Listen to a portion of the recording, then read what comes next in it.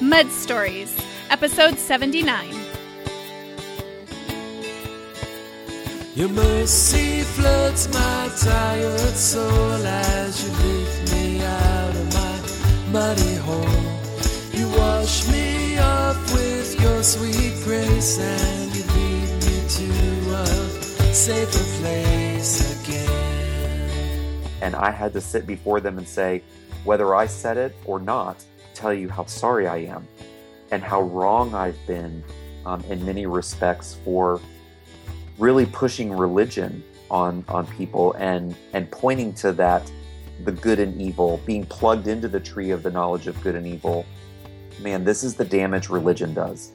This is the damage that can be done by pointing to anything but a God of grace and redemption and mercy, and telling people that they can be better by jumping through these hoops or doing these things, when that's not God's message at all. For the most part, what we found was a lot of people trying to be better so that God would be happier. God doesn't get happier with better behavior.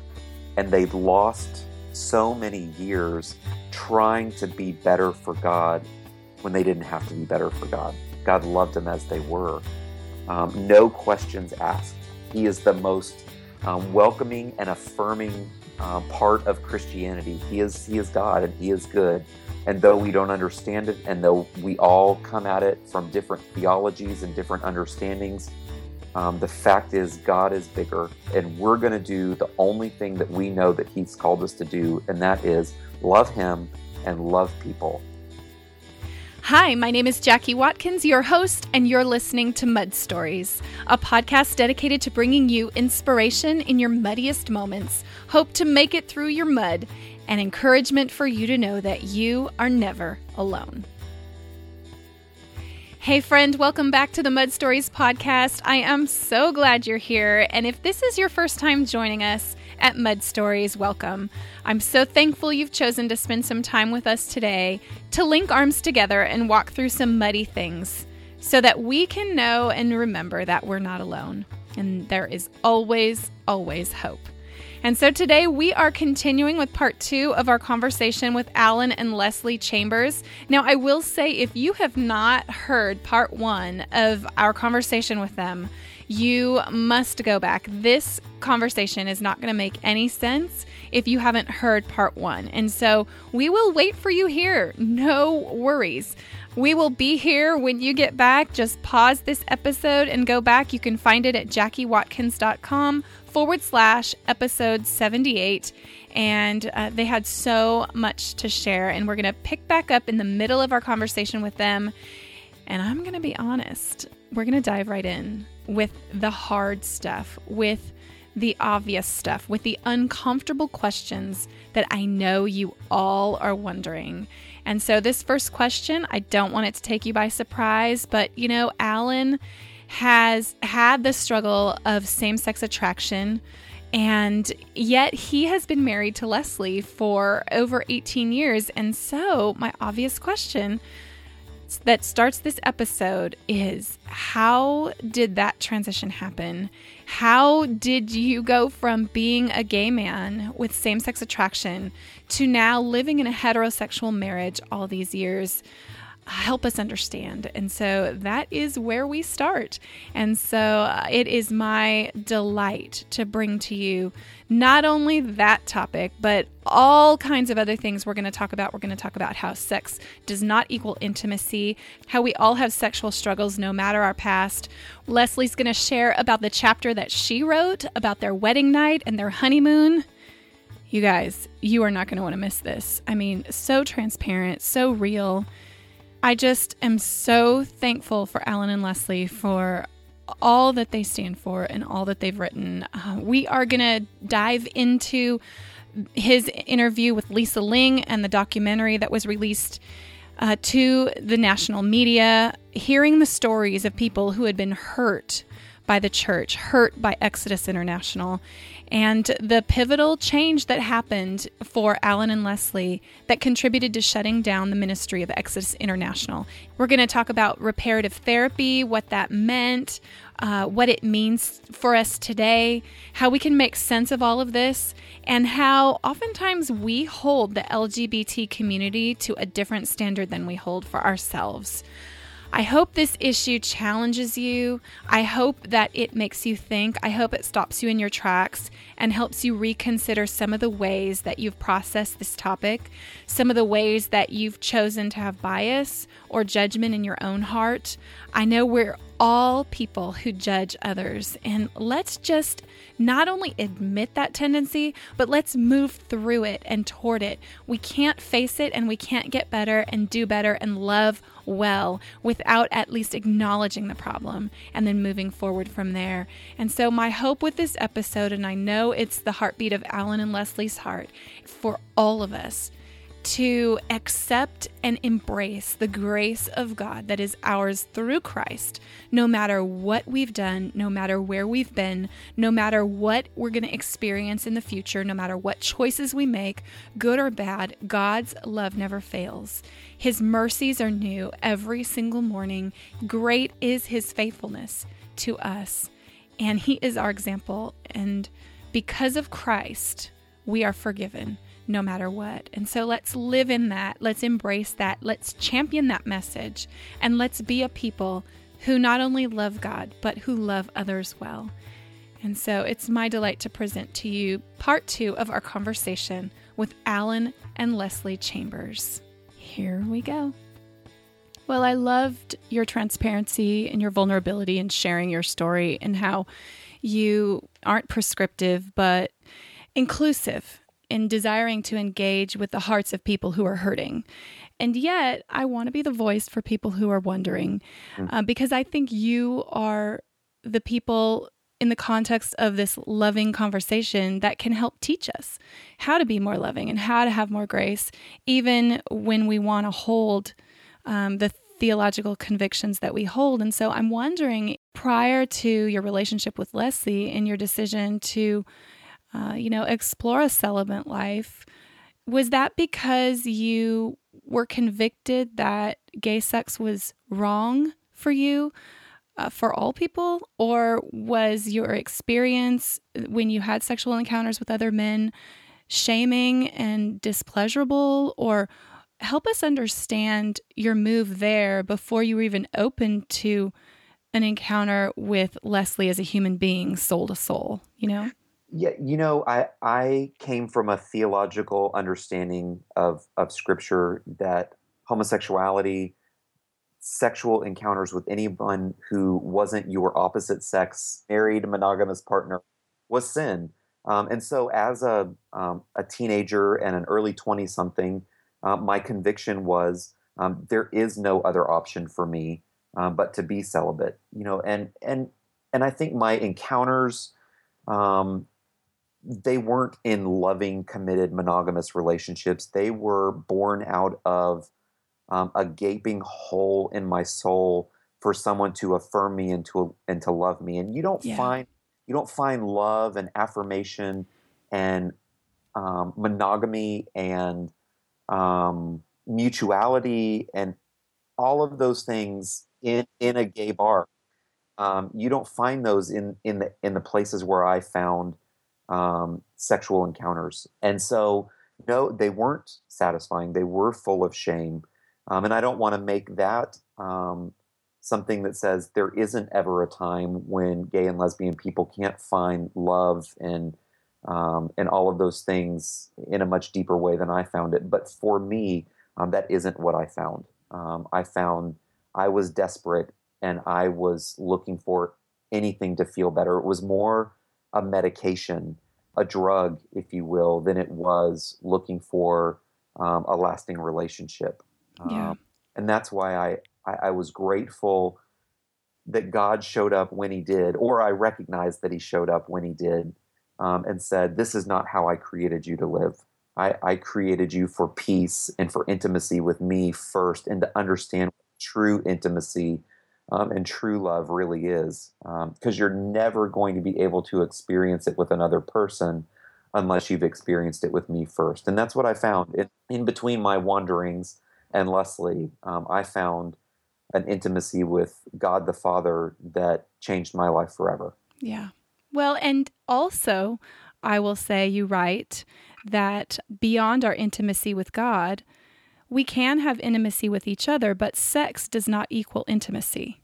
Exactly. And I love how, Leslie, you write so transparently. Y'all have to get this book to read what she says, because she's not gonna be able to say all of it here, because we don't want to be a spoiler. That's right.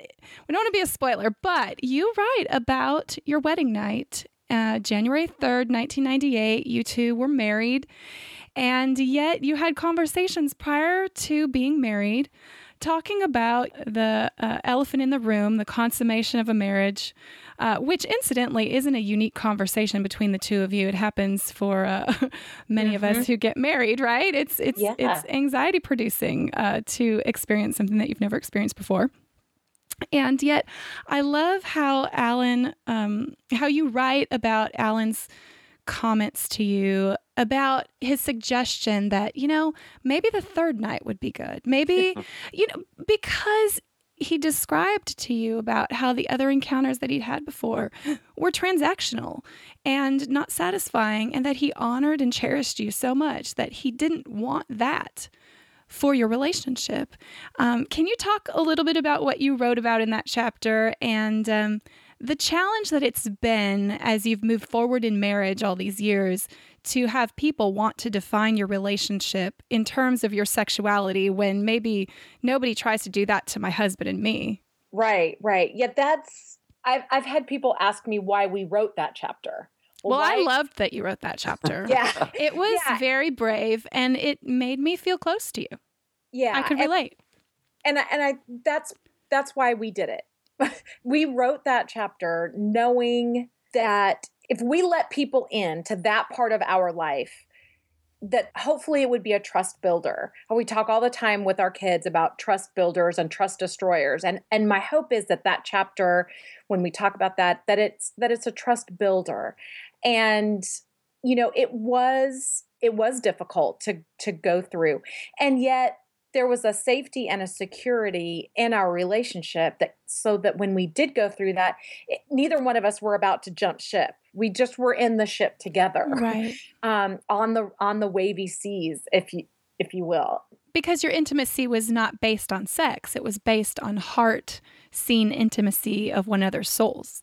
Yes. Yeah. Yes. And as much as Alan was convinced right away that we would spend the rest of our lives together, I eventually got to that place myself. I prayed the whole time we were engaged, God, I think this is you. If it's not, please guide me down a different path. And to the point where that was my prayer getting ready the morning of our wedding. I was praying as I was putting on my mascara. Okay, God, you're going to have to do something kind of big here and get me in a car accident or something like that.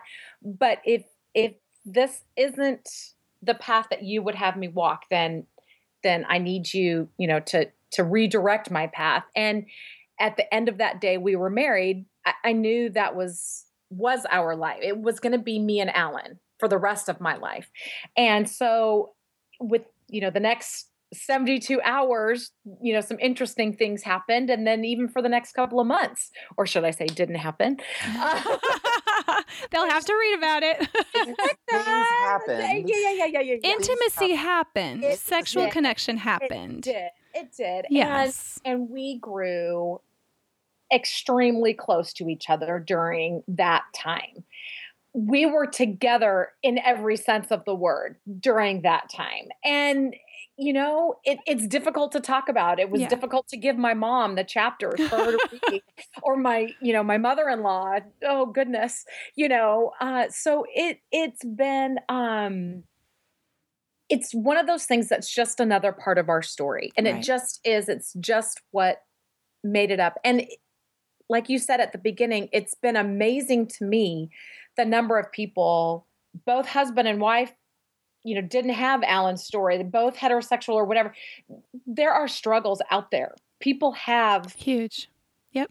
huge struggles and issues and complexities and baggage that you bring in and baggage that you create while you're there. And, or that you pick up. And it's just, we have found that bringing God even into that aspect of our marriage was at times kind of a weird thing, but a beautiful thing. Beautiful. And he is a part of everything that makes us up. And that includes that sexual relationship between us as man and wife. It's just, and it's a weird thing to talk about or to think about, but it's a beautiful thing that we've talked to him about even that.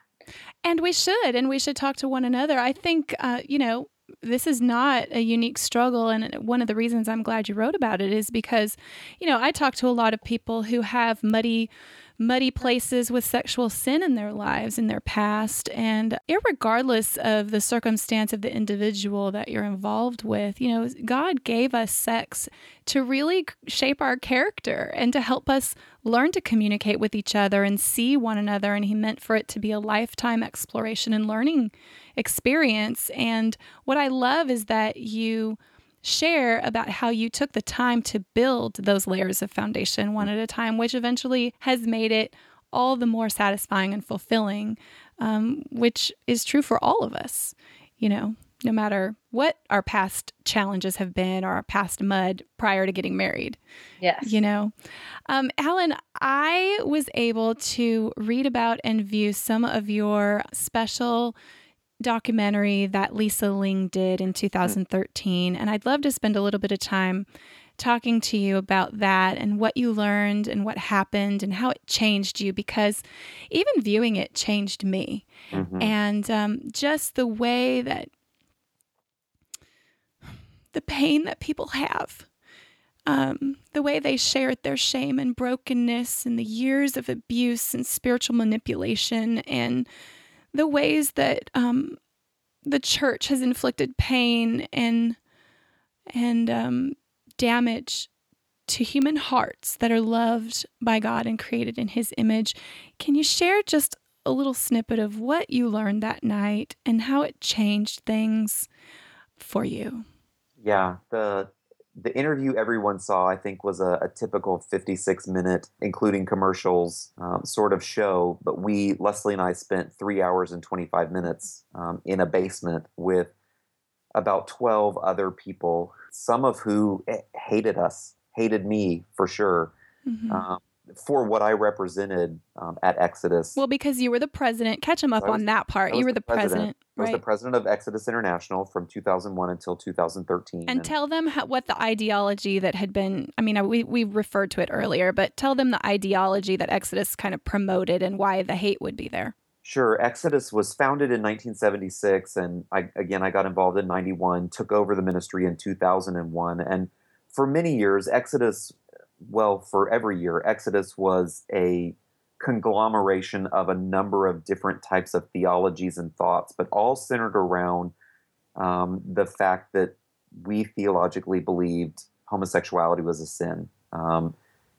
And within Exodus were a number of different beliefs about how to combat that, whether someone could completely eradicate themselves of same-sex attractions or gay feelings.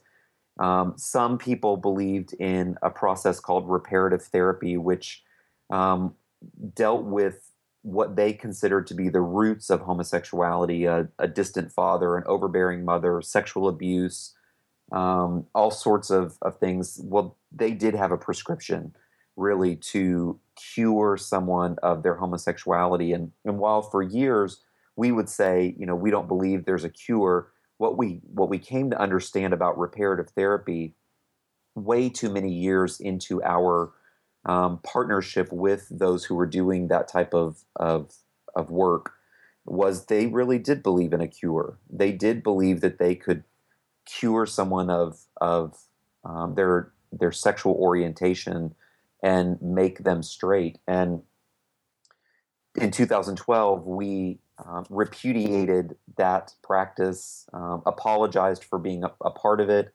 and distanced ourselves from it. Well, 2013, as I'm sitting in this room with these people who called themselves and were survivors of of reparative therapy, or what they considered the ex-gay movement. They told horror stories of things that they endured and things that they went through. Some of them before my time at Exodus. A couple of them were leaders who later left the organization and embraced their gay identity. And so here they were in this room sharing their heartaches and the things that they endured, whether it was in their church or a ministry that they were involved in. And it was devastating to hear their stories. One man who had been involved in Exodus back in the 1980s, he was married, he had 2 children. One of his children died, and he and his wife were estranged at the time because he had come out as gay. And his pastor, along with his wife, barred him from his child's funeral. And so here he is telling this story and just saying, this is what the church did to me. And this is what, even though that wasn't Exodus, this is what Exodus represents. This is what the church represents, because Exodus really was born out of a need in the church to address this issue. And it wasn't always a positive thing that Exodus represented. I felt Exodus was positive in my life, and the office that I ran in Orlando with 25 staff members and the conferences we put on every year seemed life-giving. There were heartaches and that were difficult to hear. Stories of people who had been manipulated and marginalized and given messages that weren't the messages that I ever intended to or wanted to convey. And yet, I could look and remember poor choices that I'd made in interviews and speaking that had perpetuated that shame in other people's lives. And I had to sit before them and say, whether I said it or not, tell you how sorry I am and how wrong I've been in many respects for really pushing religion on people and pointing to that, the good and evil, being plugged into the tree of the knowledge of good and evil, and causing people great sadness, and for standing up and pointing to Leslie and me as some sort of example that someone should live by, or story that they could or should attain. And we realized, man, we've hurt people. We've caused people great shame for believing that they could become something that they haven't become, and believing that who they are is less than we are. And that's a hard place to sit and a hard reality to understand. But we sat there in that room that day and heard stories that we'll never forget. And I never want to go back to a room like that again, but I'm eternally grateful that I sat there, that Leslie was there with me, and that we realized, man, this is the damage religion does. This is the damage that can be done by pointing to anything but a God of grace and redemption and mercy, and telling people that they can be better by jumping through these hoops or doing these things, when that's not God's message at all. Well, and the thing about it is, when we really get truthful with our own hearts and realize that sin has sinned God, no matter, if somebody is, year after year cheating on their taxes, being dishonest in their relationships, or, harboring an angry spirit in their heart, or hostility, or, there's all kinds of sin. And God is our judge. I think what it's hard for people to understand who still hold to the theological conviction that sex outside of monogamy in a heterosexual relationship that's called marriage, that sex outside of that is wrong. It's hard for them to understand the tension of love and yet holding to convictions. And I'm wondering if explaining to us a little bit about how you discovered that reparative therapy didn't work or wasn't really, because a lot of times we're just doing the best we know. We're just doing the best we can. And what I love about what you chose was to, in humility, say, I'm so, so sorry, and I'm here, and I want to listen to your heart. And that's what we should all be doing. But sometimes those intellectual things snag us up in not understanding. So can you help us understand about why the reparative therapy changed for you, that philosophy? Sure. I think we in the church have held gay and lesbian people to a standard that we don't hold for ourselves. We have hijacked Corinthians 5:17 that says, those who are in Christ are a new creation, the old is gone and the new has come. And we hijack that verse to mean once you come to Jesus, everything is better. Everything is different. And it is different because we're new creations irrevocably. But we all continue to be human. We all continue to have a flesh. That's right. And I think so oftentimes we in the church have looked at gay and lesbian people and thought, okay, well, they chose this, and we can fix them. And that's certainly where I think reparative therapy and so much of the ex-gay movement evolved to was the Bible says it's a sin, therefore we're going to take 1 Corinthians 6, verse 11, but such were some of you, and we're going to make a whole ministry or a whole lifestyle out of that and fix people, and we're going to turn them heterosexual because heterosexual is better. Well, heterosexuals go to hell too, and heterosexuality is full of all sorts of trauma and trials and sin as well. And so I think that we've done damage when we have become prescriptive with how we think gay and lesbian people should live their lives. And reparative therapy was that. Though it is a secular practice and is a very niched practice, and Exodus wasn't a therapeutic organization or a reparative therapy organization, we bought into that psychology that we became this way through development and we can undo this through therapy, and God's going to be happier. And what we found over the course of all the years that we were there, 23 for me, was that people's orientations don't change. It doesn't mean that people don't live different lives or that they can't live different lives, but for the most part, what we found was a lot of people trying to be better so that God would be happier. God doesn't get happier with better behavior or different behavior. And so many of the men and women who opted to go through local ministries or through reparative therapy were as gay at the end as they were in the beginning. But what was different was they were far more full of shame and condemnation and self-loathing, and they'd lost so many years trying to be better for God when they didn't have to be better for God. God loved them as they were. As they were. And their feelings and their stories didn't change for the better. And so that was, in the end, Exodus was so many things. And it's not to say that was all Exodus. There were so many places in Exodus that, and so many people who went through Exodus that experienced what I did. And what I experienced was a place that just simply showed up.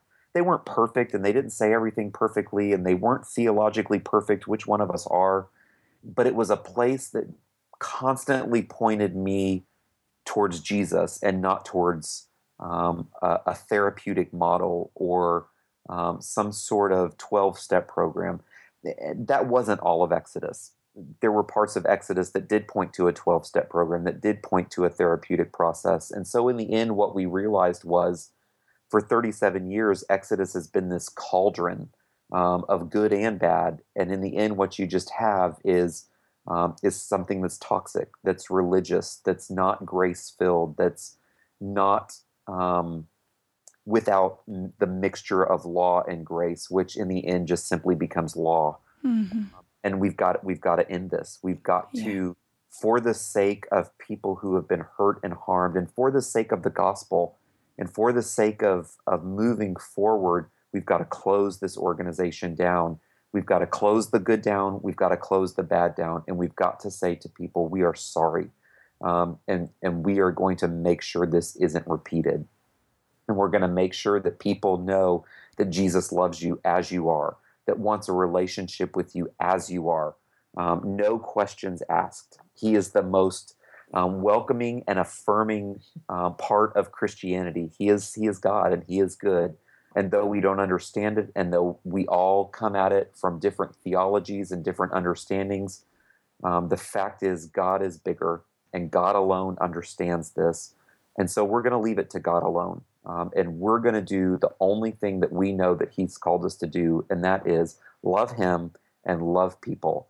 And it's going to be messy, and we're going to risk our reputation, and we're going to be called all sorts of names like heretic and backslider and whatever, for the sake of loving God and loving people in the way that we believe that He's called us to do. And that's where Leslie and I find ourselves today. Well, I love that the subtitle is My Exodus from Fear to Grace, because I think what you're describing is fear.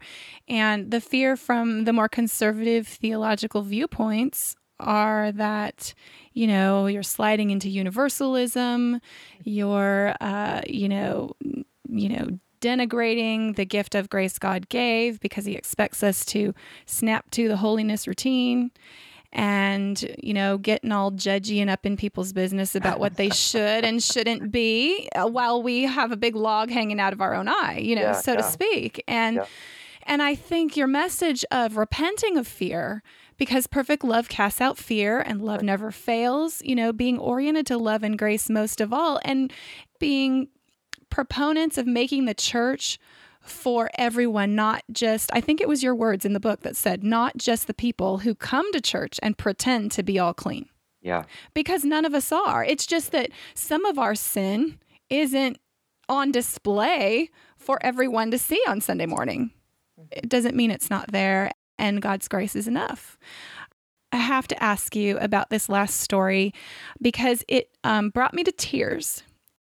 You talked in the beginning of the book about the struggle growing up as a little boy and in your life, and as the story unfolded and your leadership at Exodus ended and just all of it, you described the moment that you sat down and told your parents the whole story of Alan's vulnerable heart, what he'd struggled with.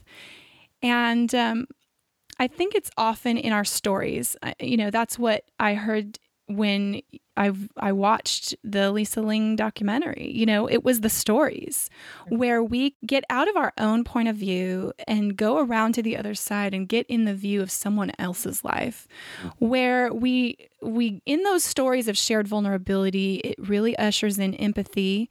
When we go first with our stories, it helps others to go forward with their stories too, and really builds that bridge to close the gap and foster forgiveness and understanding and even more grace. And so I'd love if you'd close by sharing a little bit about that time when it was your mom's 62nd birthday and you dared to sit down, and then out came your dad's story and how that changed everything for you in the years that you had with him after that.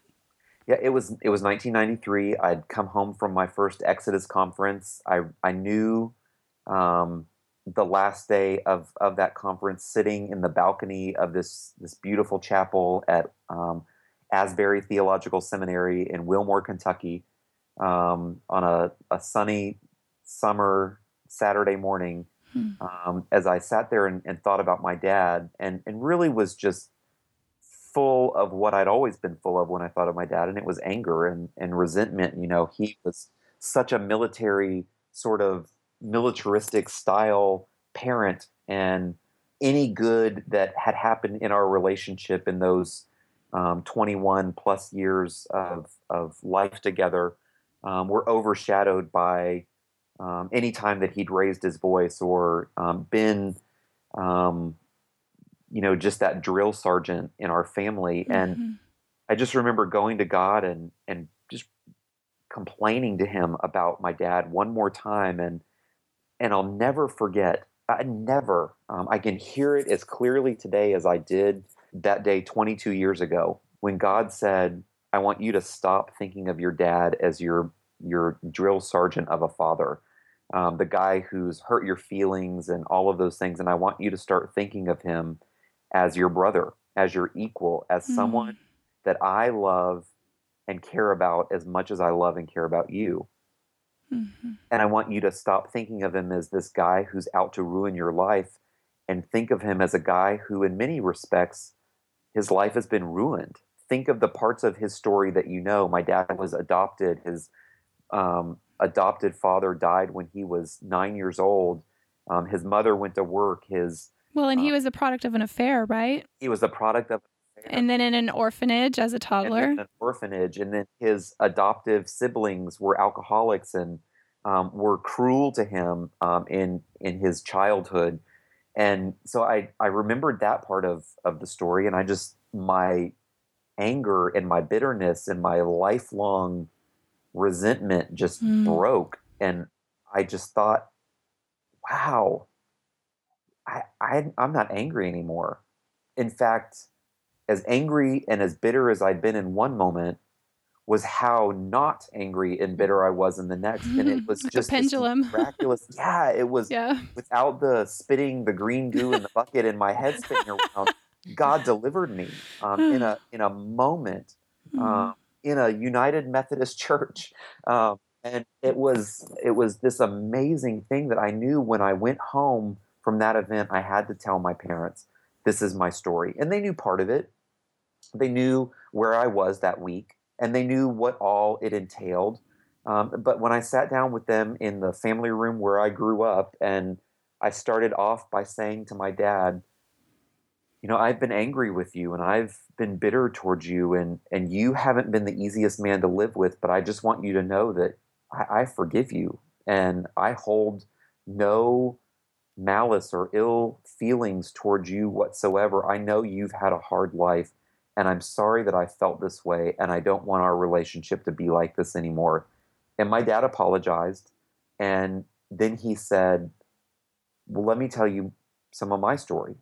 And it wasn't that neat and tidy. My dad wasn't ever an eloquent speaker, but he started telling this story, and it was almost as if I'd pulled the cork out of the champagne bottle. It just gushed.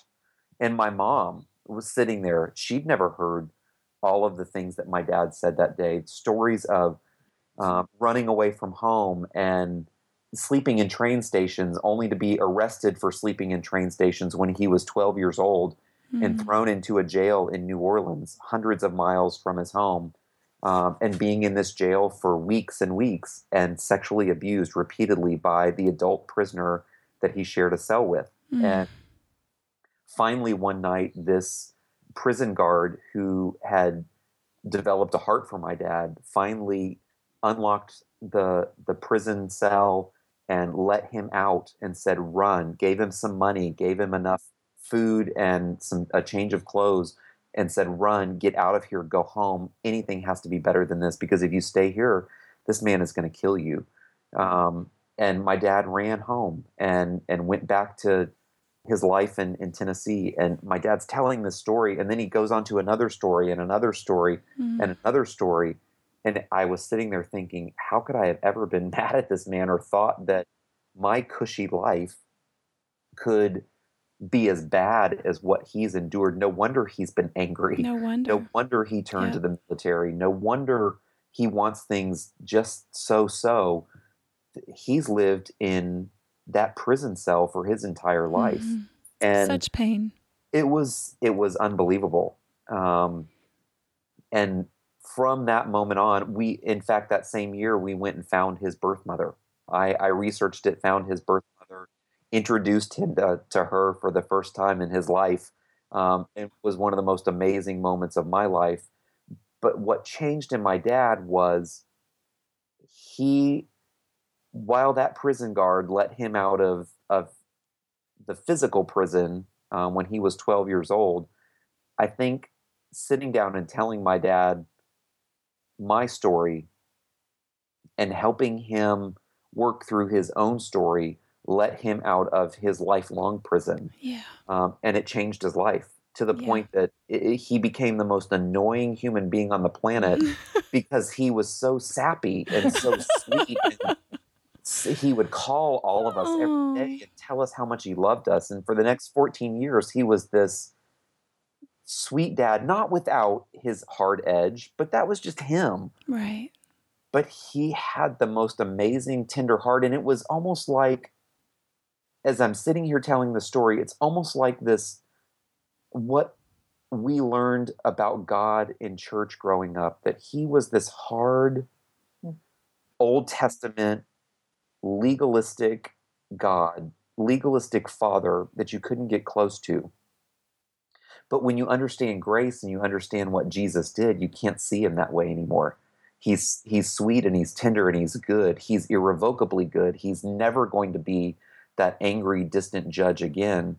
All because of Christ. Because he's been That's revealed right. through Christ. And I think that's what happened to my dad. Mm-hmm. He became, even his hard edge became interpreted through this new softness. And I realized I can't even be angry or upset or think ill of those memories that I have of him in my past, because all I see is this good dad who's always been good. He just didn't know how to express it. And now he does. And so the last 14 years of his life were miraculous. Leslie doesn't know any other Robert Chambers than the one that she as her father-in-law, who was the most tender, caring, generous, sweet father imaginable. The one who I think helps me picture our Heavenly Father as who he is. A good father who you can absolutely tell anything to and not fear that he's going to feel any other way than absolute 100% perfect affection and love for you. Mm-hmm. So just beautiful, so moving, and so illustrative of how our life can be with God. Well, you write in closing in your book, there's no life in condemnation or constantly focusing on what's right and wrong, what's good and what's bad, and I could no longer mix the life-giving good news that in Jesus nothing can separate us from God with the deadly message that our good behavior or self-righteousness affects our standing with God. Grace had changed everything for me.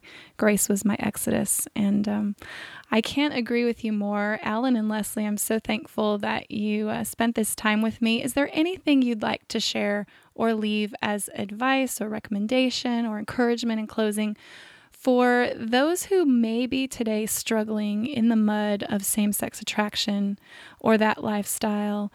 Or those people who have been sort of judgy and not really been as loving or grace-filled as Christ calls us to be. What can you say to us today?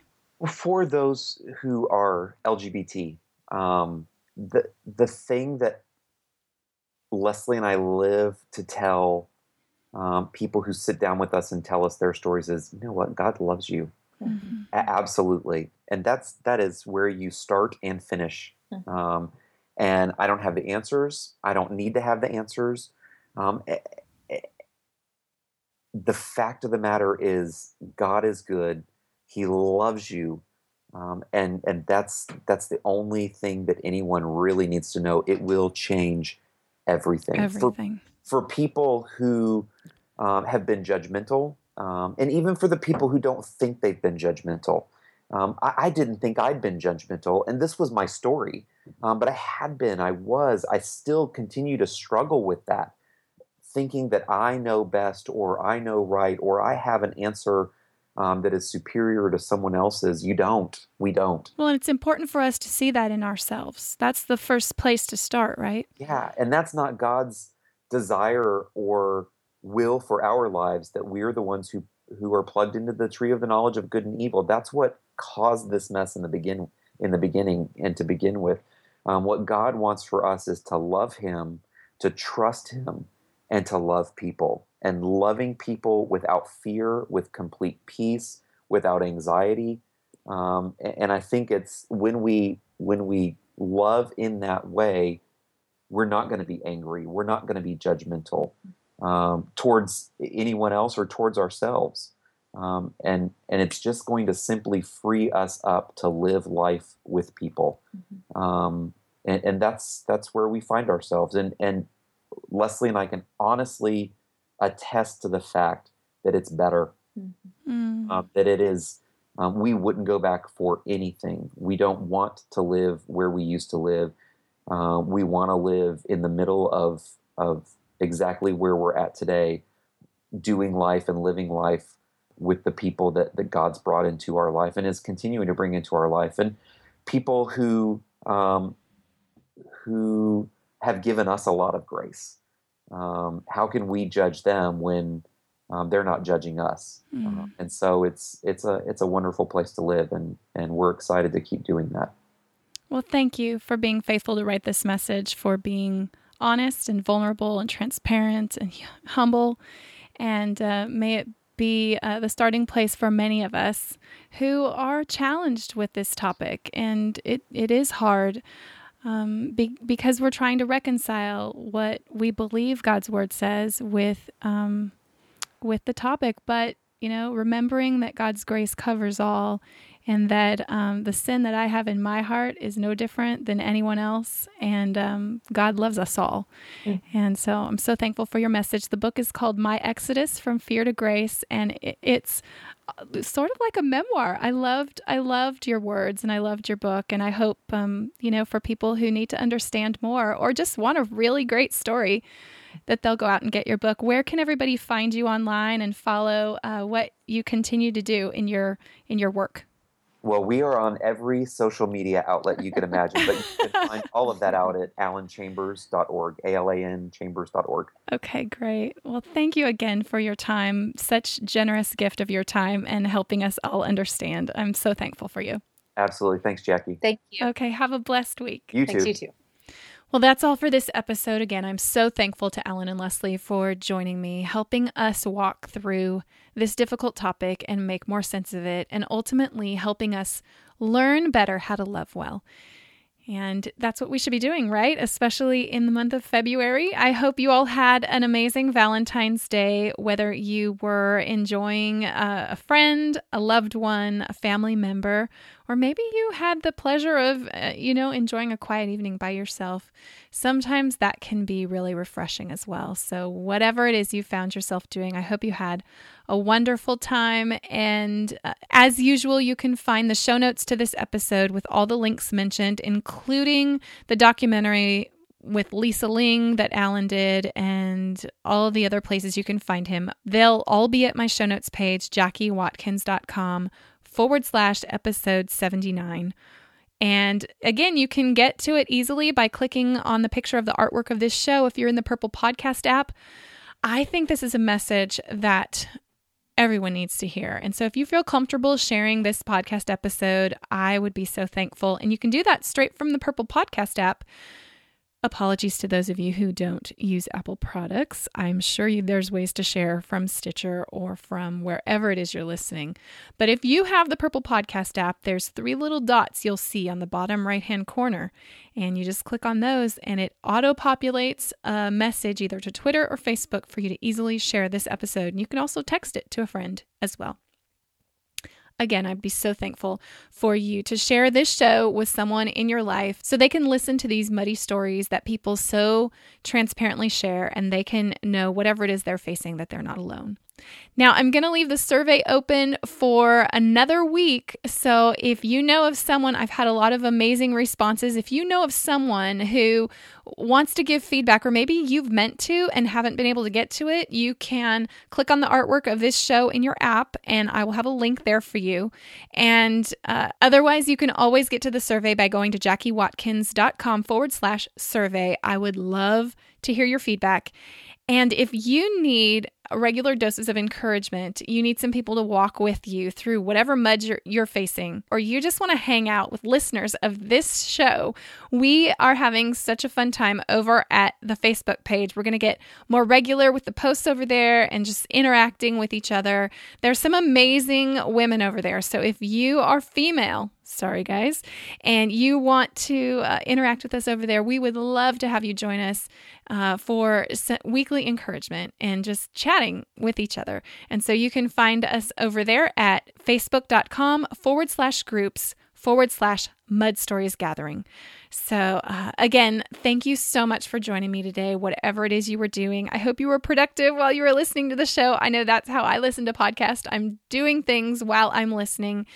And I count it such a privilege that you join me in this place so that we can link arms and walk through some mud together. No matter what it is you're facing today, no matter where you've been or what lies ahead for you, may we all today find our grateful song to sing. I will see you next week. Have a beautiful day.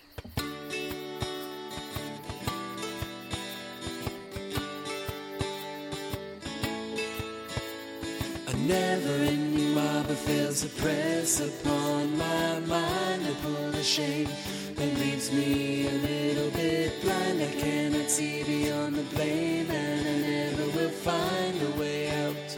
And then I feel you next to me. You lift my head to see. Your strong arm reaches to me. Your mercy floods my tired soul as you lift me out of my muddy hole. You wash me off with your sweet grace and you lead me to a safer place again.